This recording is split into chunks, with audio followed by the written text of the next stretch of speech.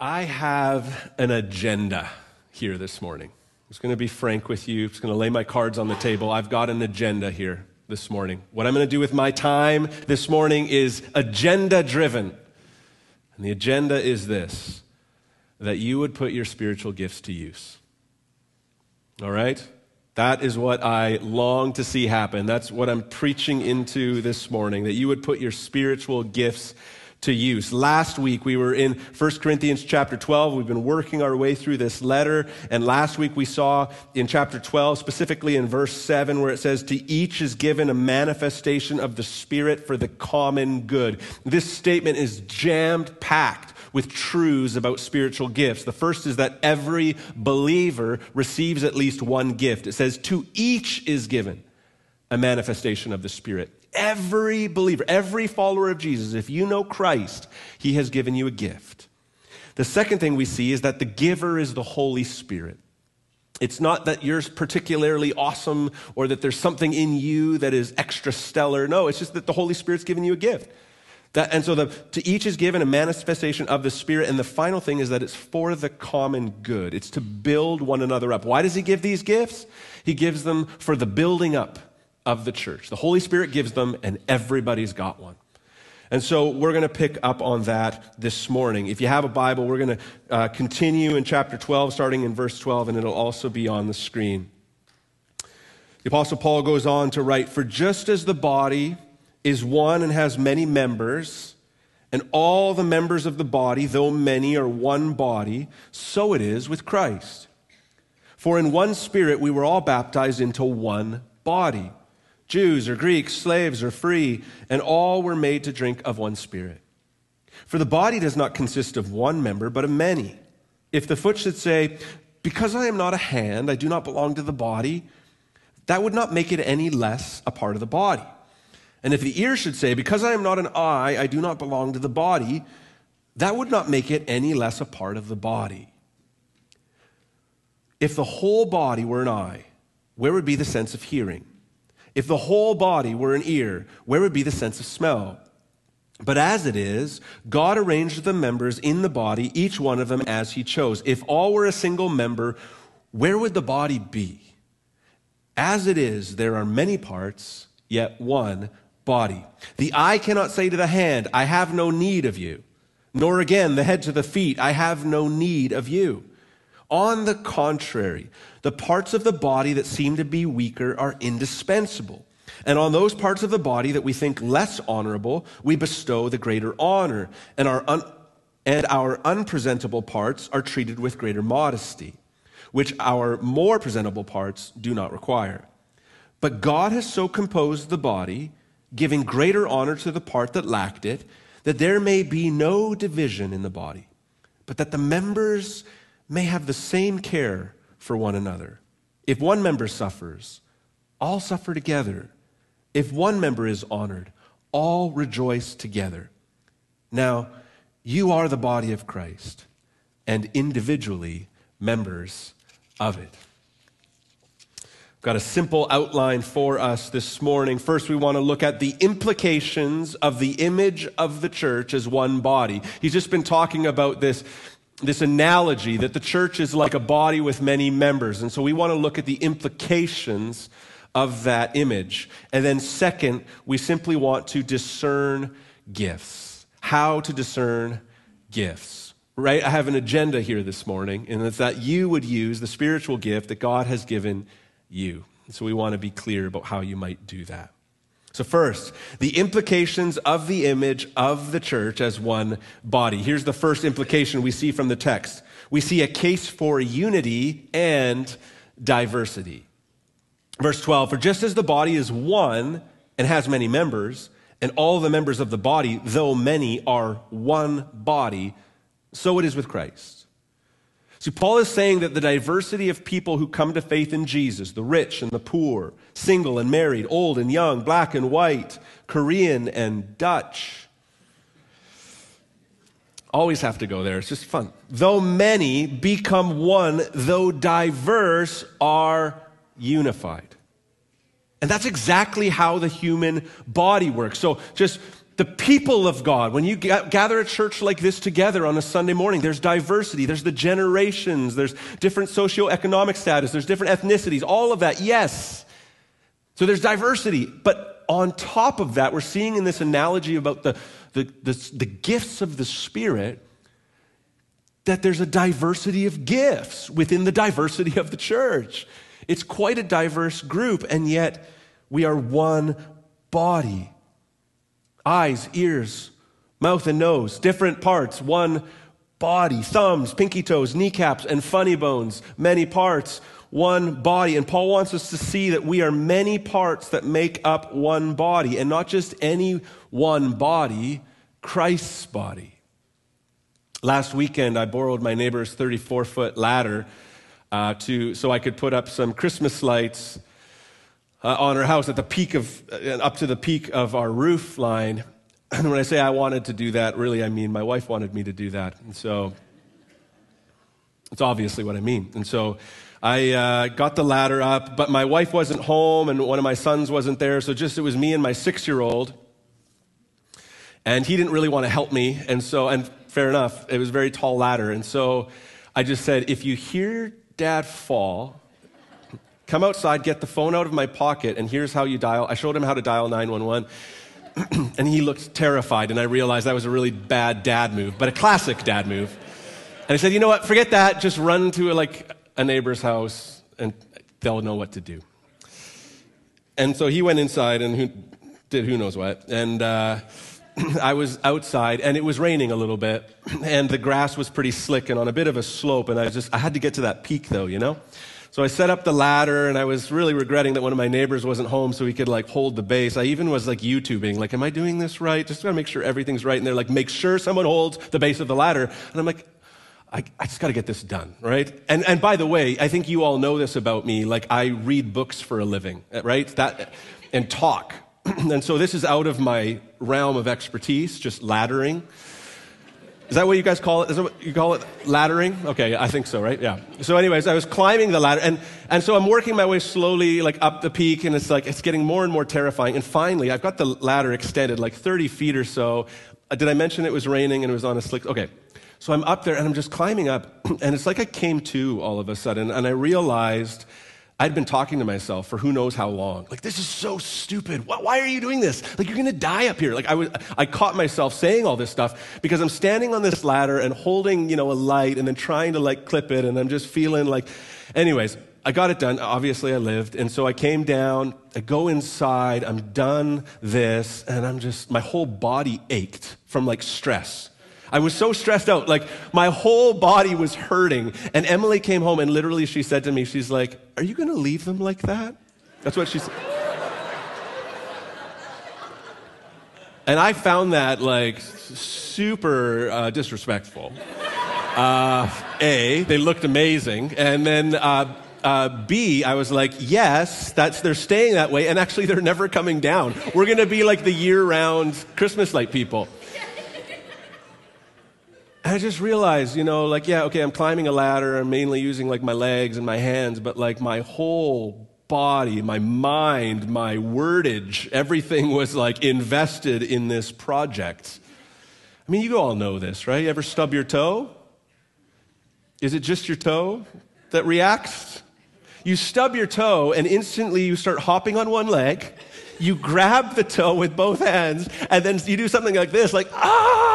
You're just, everything's invested in what's going on. And Paul's trying to show us, right, a body. I'm showing you this because, it's the big toe that is suffering.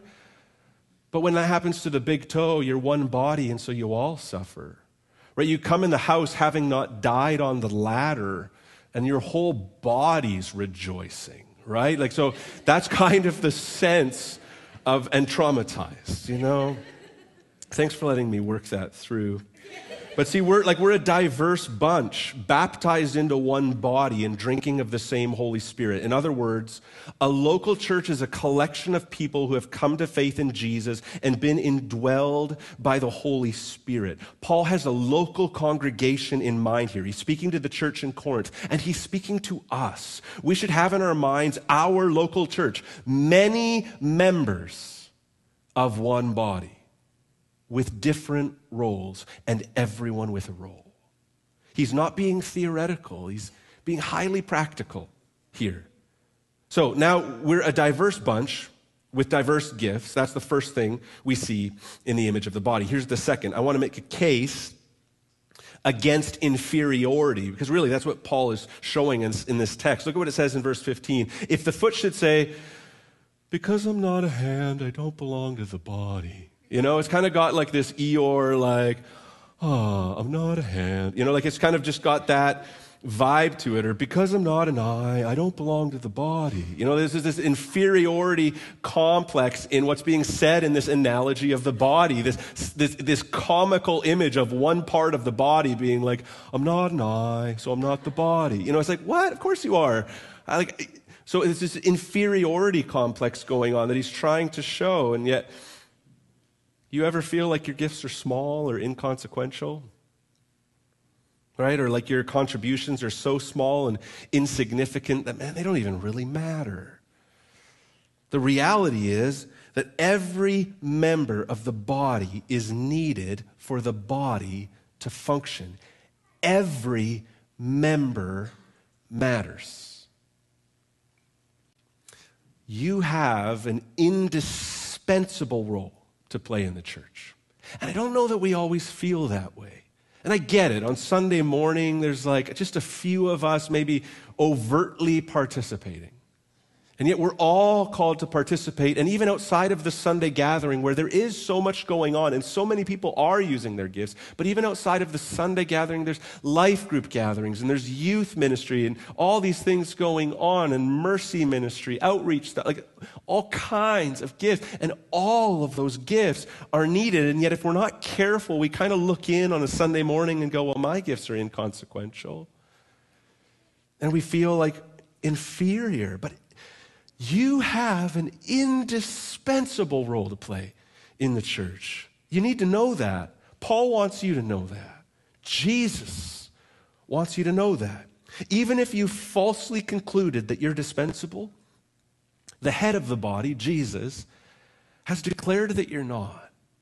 Here's the gospel reality. The most presentable part, the head, Jesus himself, was willingly dishonored so that the least presentable parts, you and I, might receive honor. The strongest member was made weak and dispensable in order that the weak member, you and I, might be considered indispensable. You think your gift is dispensable to the church? Jesus doesn't think so. He became dispensable so that you wouldn't be. Jesus was dishonored so you could be honored, so that you could receive salvation. And as a seal of your salvation, the Holy Spirit gave you a gift of grace to contribute for the common good of the body. The third thing I want to say from this image of the church as one body is there's also a case against envy going on. Not just inferiority, but envy. Verse 16 again, if the ear should say, because I'm not an eye, I don't belong to the body, that would not make it any less a part of the body. If the whole body were an eye, where would be the sense of hearing? If the whole body were an ear, where would be the sense of smell? But as it is, God arranged the members in the body, each one of them, as he chose. If all were a single member, where would the body be? As it is, there are many parts, yet one body. It's tempting to think, oh, I wish I had their gift. You ever find yourself doing that in the church? I wish I had their gift. Where would that get us? Paul wants to show us in the analogy where that thinking would get us. A body made up of 1,000 eyeballs wouldn't be a body at all. In the words of Tom Schreiner, it would be a grotesque monstrosity. So where does envy get us in the church? Envying each other's gifts, it would, if we could have our way, would ultimately get us to the point of being a grotesque monstrosity. But instead, it says in verse 18 that God arranged the members in the body, each one of them as he chose. Earlier in verse 11 from last week's text, All these are empowered by one and the same Spirit who apportions to each one individually as he wills. See, what's being said is everyone's gifts. If you're a follower of Jesus, you have a gift. And everyone's gifts are sovereignly assigned by God, and therefore in his wisdom as well. Meaning there's a reason you are gifted how you are and how you aren't. I don't claim to know what those reasons are, but I can venture a guess on a couple of them. That we can, because of God's sovereignty in giving gifts how he sees fit, we can trust that, one, God is giving a diversity of gifts to the church, right? So, okay, part of what he's doing and why he gifts us with different gifts is because he's meaning that every part of the body would be made up to make one whole, the church. And so many parts, many differing gifts are needed. That's one of the reasons why we're given these varied gifts, and each one of us are given the gifts we're given. And I think another reason would be that, like in everything, God uses our circumstances to grow us. He gives us challenges that build our character. He gives us joys that bring a closeness to Jesus and the Holy Spirit. Like he puts in us particular gifts because he wants to achieve particular ends in our lives and in the life of the church. And so envying the gifts of others is like wishing you were a third ear on a body. Meanwhile, wanting the body to go without a kneecap. It's like, we don't need a third ear. We need 2 kneecaps, you know? That's what the most helpful scenario would be, right? So we wish we were one thing, but to the detriment of the part we actually have to play. So don't just know who you're not, but know who you are and use your gift. It's how God's made you, and it's the gift he's assigned to you. And the fourth thing that we can say, fourth implication of this imagery is a case against superiority. We talked about inferiority and envy. We also need to talk about superiority, because in verse 21 it says, the eye cannot say to the hand, I have no need of you. Nor again the head to the feet, I have no need of you. Like, just, it's ludicrous, right? That kind of thinking. Especially since the eye is always needing the hand to like bring something to the face so they can actually look at it. How often do we do that? I mean, the hand is really integral to the eye. Like, lots going on there. Like, these are really important. How could we ever say such a thing? And yet the body analogy now turns from envy and inferiority to superiority. The pride of thinking of ourselves as better than others or more faithful Christians because of our gifts. See, the church in Corinth, a little context, the letter was written to the church in Corinth in the first century, and the church in Corinth became obsessed with the gift of tongues. It's like they were a YWAM base or something, you know? And so, I'm gonna keep going. Okay, because of there's something that happens with the gift of tongues, which is this kind of wonderful and astonishing, right? There's this astonishing nature to tongues that you don't necessarily get with the gift of administration. You know what I mean? Like the gift of administration, we all praise God for it, and yet there's not this like, wow, the Spirit is here, right? With administration. Maybe there is, I don't know. But when the gift of tongues is in a kind of communal gathering, and people are like, wow, the very presence of God, it's kind of this astonishing wonderfulness to tongues. And the Corinthians were quite captivated by it. They were obsessed with it. And so that was the context of what was going on, where you don't quite get that sense with the gift of helping or generosity or mercy per se. And so what they began to do is they began to look down on those who didn't speak in tongues. In other words, who weren't given the Holy Spirit dispensed gift of tongues. They began to look down on those. And Paul's seeking to correct this error among the Corinthians. They were looking at their gifts as a benchmark of spiritual maturity. That's the key. That was the error. They were looking at their gifts as a benchmark of spiritual maturity. And this can be a temptation for us as well. Listen, I have the gift of preaching and teaching to some degree, and so I love to study the Bible for long periods of time in order to teach it. And I could take that gift and I could elevate it as the benchmark of spiritual maturity and what loving Jesus really looks like. If you don't study and explain the Bible like I do, then you just must not love Jesus. What's going on when we do that? Again, we're equating spiritual maturity with the exercising of a specific spiritual gift. You see the error? Let's try it a couple different ways. There are those with the gifts of helping and mercy who can visit the sick and care for the needs of those most vulnerable in the church. And they could take that gift and elevate it as the benchmark of spiritual maturity and what loving Jesus really looks like. And they could say, you haven't visited this sick person in our congregation this week? You must not really love Jesus. Or there are those gifted with words of wisdom and knowledge who can speak into someone's life with an incredibly timely word from God. And they could take that gift and elevate it and look around at the rest of us and say, come on, guys. Why don't you receive visions and spontaneous words from God for people like I do? Do you even know Jesus? Like there are gifted evangelists who get on a plane. And evangelists tend to love planes because they have a captive audience for the duration of the flight. That person is seatbelted into the tube, like beside you. And so the evangelist is like, this is ideal. In fact, they're like, middle seat, please, because then I've got the dual, right?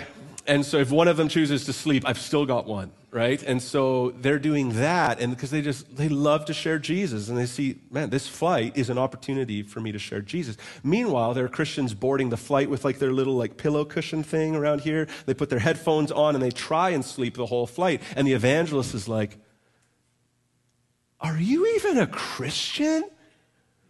The people beside you probably don't even know Jesus, right? What have they done? They've elevated a spiritual gift of theirs to say this is the standard for Christian living. See, we need to be careful, yes, not to neglect our gift or to envy others' gifts or to elevate our own gifts. At the end of the chapter, verse 29, it says, are all apostles, are all prophets, are all teachers, do all work miracles, do all possess gifts of healing, do all speak with tongues, do all interpret, but earnestly desire the higher gifts. Now this is interesting. If we're to earnestly desire the higher gifts, it sounds kind of like there's a hierarchy of gifts. And so then maybe there are some gifts that are superior, right? So what do we do with a verse like that when I've just been trying to say to you that every gift matters, everybody's gifted, every gift matters, there shouldn't be superiority, and yet now he's saying that you should seek the higher gifts. How do we interpret that? Well, I think what's being said is that the higher gifts are simply those that are more edifying to the church. Do you see in the context of Corinth, he lists tongues last in that little list? It's not an exhaustive list, but it's a list nonetheless, and he lists tongues there. He's trying to show that there are gifts that actually edify the church more than that gift. And that we should actually seek, not higher gifts for hierarchy, but we should seek higher gifts because our striving is always, Holy Spirit, please use my humble gift, but the gift that you've put in me to bless this church as best I can. That's what's going on here. And in no way are those who possess these higher gifts a better person, better Christian, or more spiritual. Every Christian has a gift, and every one of them matters. Okay, so you may see that that's what Paul's doing with this analogy of the body, but you may be asking, okay, listen, I come to church, and I'm just not really sure like how to get involved. I'm not really sure what my gifts are, and so where do I go from here? Because this does feel a little bit like theory, but I need it to be practical. So let's spend the remainder of our time with simply this: how to discern your gifts. I'll give you three ways that you can try and discern your gift. The first thing I would say is pour yourself into the life of the church. Pour yourself into the life of the church. See, some of you worry so much about what your gift is that as a result, you get distracted from actually doing ministry. This kind of, I think I need to sit on the sidelines. I don't know what my gift is yet. I can't get involved over there because if I get involved as a youth leader, what if my gift is actually over here in street outreach ministry? So I just got to wait it out, and I got to discover my gift, and then once I've discovered my gift, then I'll get involved. But it just doesn't work that way. You know why it doesn't work that way? Because this is a body analogy. This isn't just a single member going rogue. No, this is a body. It's immersing yourself into the life of the body, and then it's an opportunity to then discover ministry. See, on the flip side of waiting, distracting yourself from ministry, trying to discover your gift, if you're involved in the life of the church and serving others, you're exercising your gifts even if you don't know what they are, because you're immersing yourself into the upbuilding of the church. And as you do that, your gifts get used and you discover them more accurately. See, there's also this sense of, I don't know if you've ever said this or heard this before, when you're like, hey, would you be able to help and serve in this area? And someone's like, well, that's not my gift. Well, that's not my gift. We do need to kind of cushion all this a little bit with the reality of this. See, look, we might not all have the gift of evangelism like the dude on the plane, but every Christian is called to share Jesus with others, right? That's just what it means to be a disciple. We might not have the skill to do it in front of a crowd like a gifted evangelist like Billy Graham, or we might not have the giftedness to do it one-on-one as some evangelists have. But we're all called to share Jesus. We might not all pray 5 hours a day like those gifted prayer warriors among us, but every Christian is called to have a relationship with God through prayer. We might not all give away 50% of our income like those with the gift of generosity, but every Christian is called to give sacrificially. We might not all have the gift of mercy, but every Christian is called to be merciful as we have received the mercy of Jesus in our lives. And on and on and on we can go.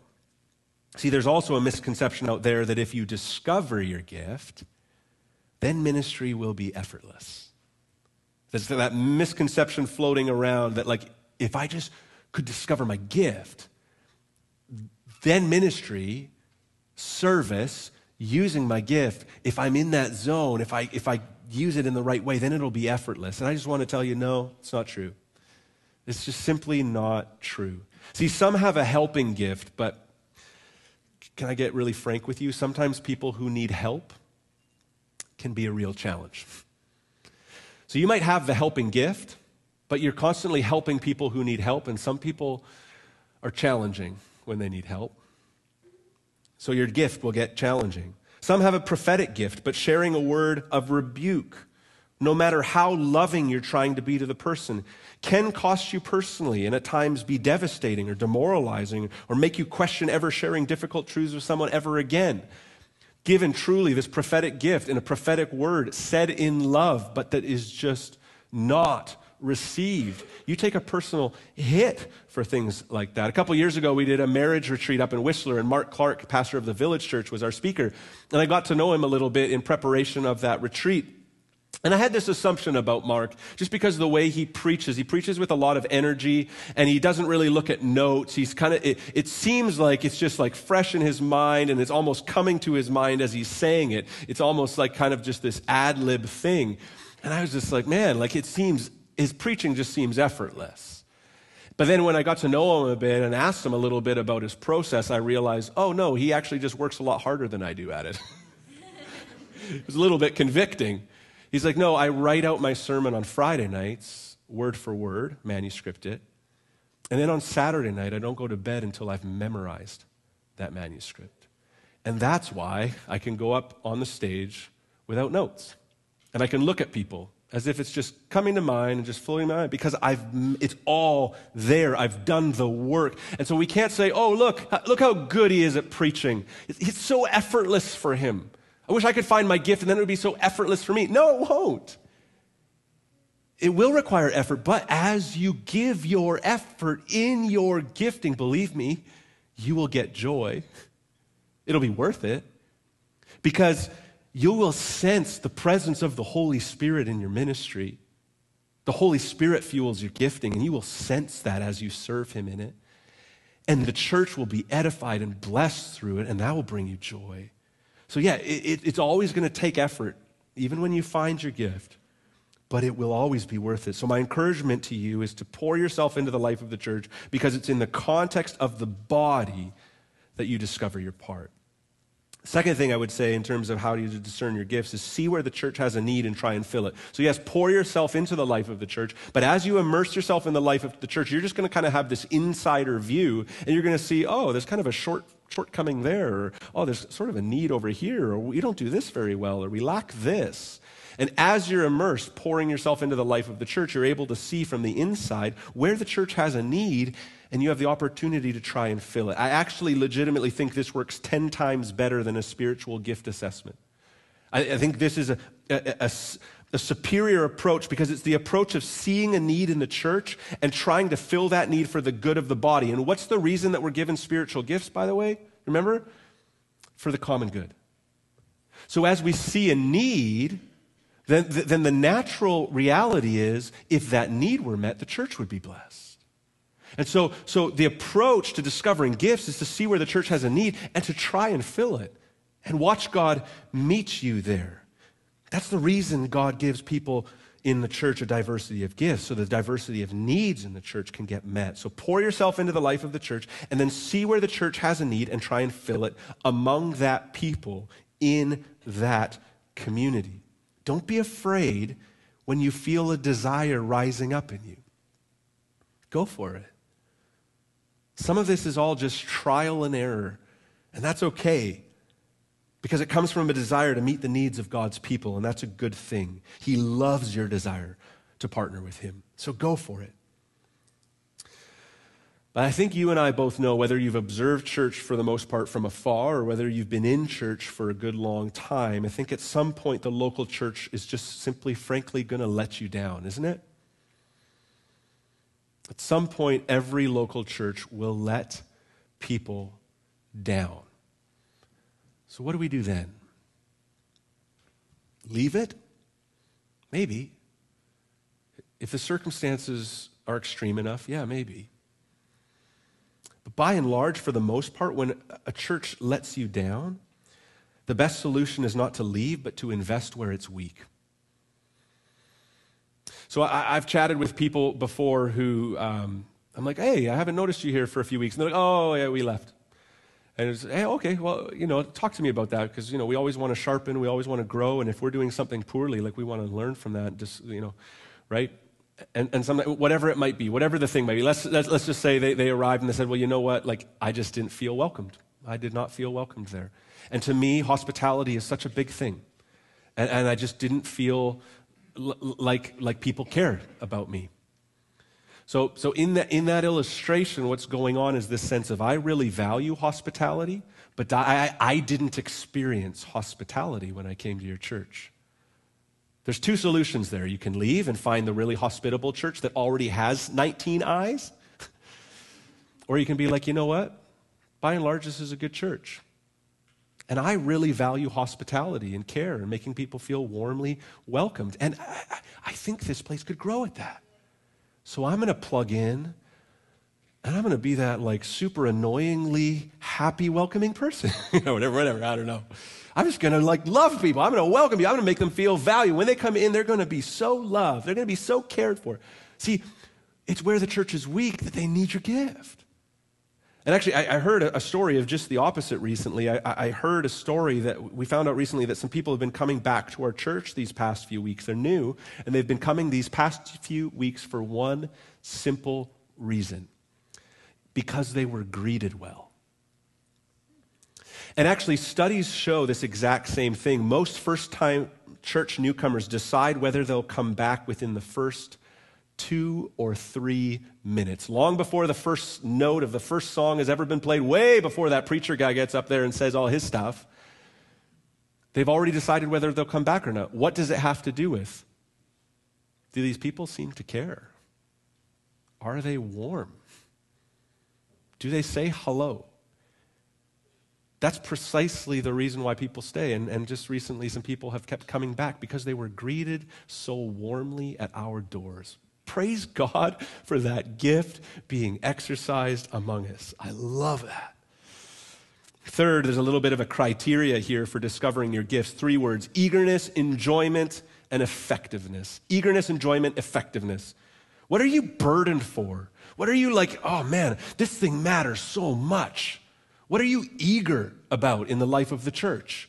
That's a helpful indicator of where some gifting might be. So when you hear that somebody's sick and you feel a passion to pray for their healing or to go and visit them, maybe you have, right, this helping ministry, this care ministry, or maybe you have a healing gift. Someone voices confusion about something and you sense a word of wisdom. I just feel I have this eagerness. I think I need to share with this person this word from God that might be an encouragement. You may have the gift of words of wisdom for them. See, discovering what you're eager about in ministry can help you discern your gift. Secondly, enjoyment. One of my greatest joys in church ministry is connecting those with ministry passion to ministry needs. We have some people in our church that pour in like hours and hours and hours to like care and visitation and just making people feel loved, and where there's outreach opportunities and stuff. They're just pouring themselves in. And once in a while, some of these folks will come to me and say, Pastor Matt, thank you so much for the privilege of visiting our seniors. And I'm like, thank you for that. I know they're pouring hours into that, dedicated all of it, that visitation. And I'm thinking, but because they get so much enjoyment from it, they're actually thankful. And I'm like, what are you talking? Don't thank me. I thank you. Like, what you're doing is amazing. We're so thankful for you. But there can be that synergy when you love something so much, then you have energy for it, and that ministry you're doing isn't killing you, it's actually life-giving to you. See, discovering what brings you joy, enjoyment in ministry can help you discern your gift as well. And the third piece is also important, effectiveness. Is there a measure of effectiveness in your gift? See, sometimes what happens is there's a real eagerness and a real enjoyment, but literally no one's like, thank you so much for doing that. There's just not the feedback loop of like, that is a huge blessing. Like they're not receiving that because there actually isn't a lot of fruit. They might think it's something that for them, they're eager for and have a lot of enjoyment in, but every once in a while we have to assess, is this fruitful? Is there an effectiveness to this? Like if you think you have the gift of healing, but no one's ever been healed, you might not have the gift of healing. So sometimes our sights actually get set on something we're pretty eager about and enjoy, but that doesn't seem to be very effective in building up others. We may need to redirect our sights. Now, just as a concluding story, I want to tell you about Pastor Chris, our children and family pastor, because when he started getting involved in church ministry, he was kind of like, you know what, I'd really like to be a preacher. And by all accounts, he is actually a great preacher. But at that time, as he was just starting to get immersed in the life of the church and serve, he was like, he's kind of thinking like, I'd really like to preach. And he went to the church and was like, hey, I'd like to serve. And they were like, well, kids ministry has a need, as every church in the world tells everybody. We could use you in children's ministry. Right? And he was like, right, kind of reluctant about that. And actually at that same time, he was driving in a vehicle and he was listening to this radio preacher, and the radio preacher was like, do you think you're too good to do children's ministry? And Chris was like, I think I do, right? And so he just was like, I'm going to do this. And so he started serving in children's ministry. And of course, he started to actually be quite eager about it. He had a lot of time for it, and he started to really enjoy it. And then family after family, parents were coming to him and like, man, the difference you're making in my child's life is really significant. Like, thank you so much. And so then he just kind of grew into that. So some of his sights just got shifted, and all his eagerness, all his enjoyment was coming from this area that he never really even imagined for himself, and such ministry effectiveness. And I just know, speaking as a parent in our church, and so many parents in our church who have kids in our children's ministry are so thankful to God for Pastor Chris and his passion and gifting in raising up young disciples to spend their whole lives on Jesus. See, discovering where you have ministry effectiveness can help you discern your gift. I just really want to invite you to explore those things. And as we close, verse 27 says, now you are the body of Christ and individually members of it. And that's exactly right. Paul is saying that the church is the body of Christ in the world. The church in Corinth was the body of Christ in Corinth. This church is the church in this community, to this community. We are Christ's body to the world, our unity in diversity, our varied gifts being used as an expression of our service and love towards one another, testifies of Jesus. Oh, how you are needed. You are so needed. You are so, so needed. And as all of us invest in, we represent Christ's body who lay his life down for us. So as we dwell on the gospel here for a second, we see that the Son of God died on a cross to pay the penalty for our sins so that we could receive forgiveness and adoption as sons and daughters of God. That's the ultimate spiritual gift, right? What Jesus accomplished for us in the gospel. That's an incredible message. It's life-changing, and it's worthy of our lives. So the question I want to leave us with is this. How will our church reveal Jesus to each other and our city? And the answer to that is this. As those of us who have experienced the self-giving love of Jesus use our spiritual gifts as a conduit to express that same self-giving love. So I want to invite you to trust in Jesus this morning. And I want to invite you to lean in and exercise the gift the Holy Spirit has put in you when you first believed. For the good of the church, as a compelling witness to the world, and in joyful response to the gospel of grace. Let's pray. Jesus, you made it this way, that we would be your body in the world, that we would serve one another, that we would play varying, diverse roles, that we'd get a lot of joy in doing it, and the church would be built up through it. That's our desire. Jesus, I just pray for us this morning. Lord, would you reveal our gifts to us as we immerse ourselves in the life of the church? May we recognize we are gifted by your Spirit and given that gift to bless the body. Would you do so in and through all of us? In Jesus' name, amen.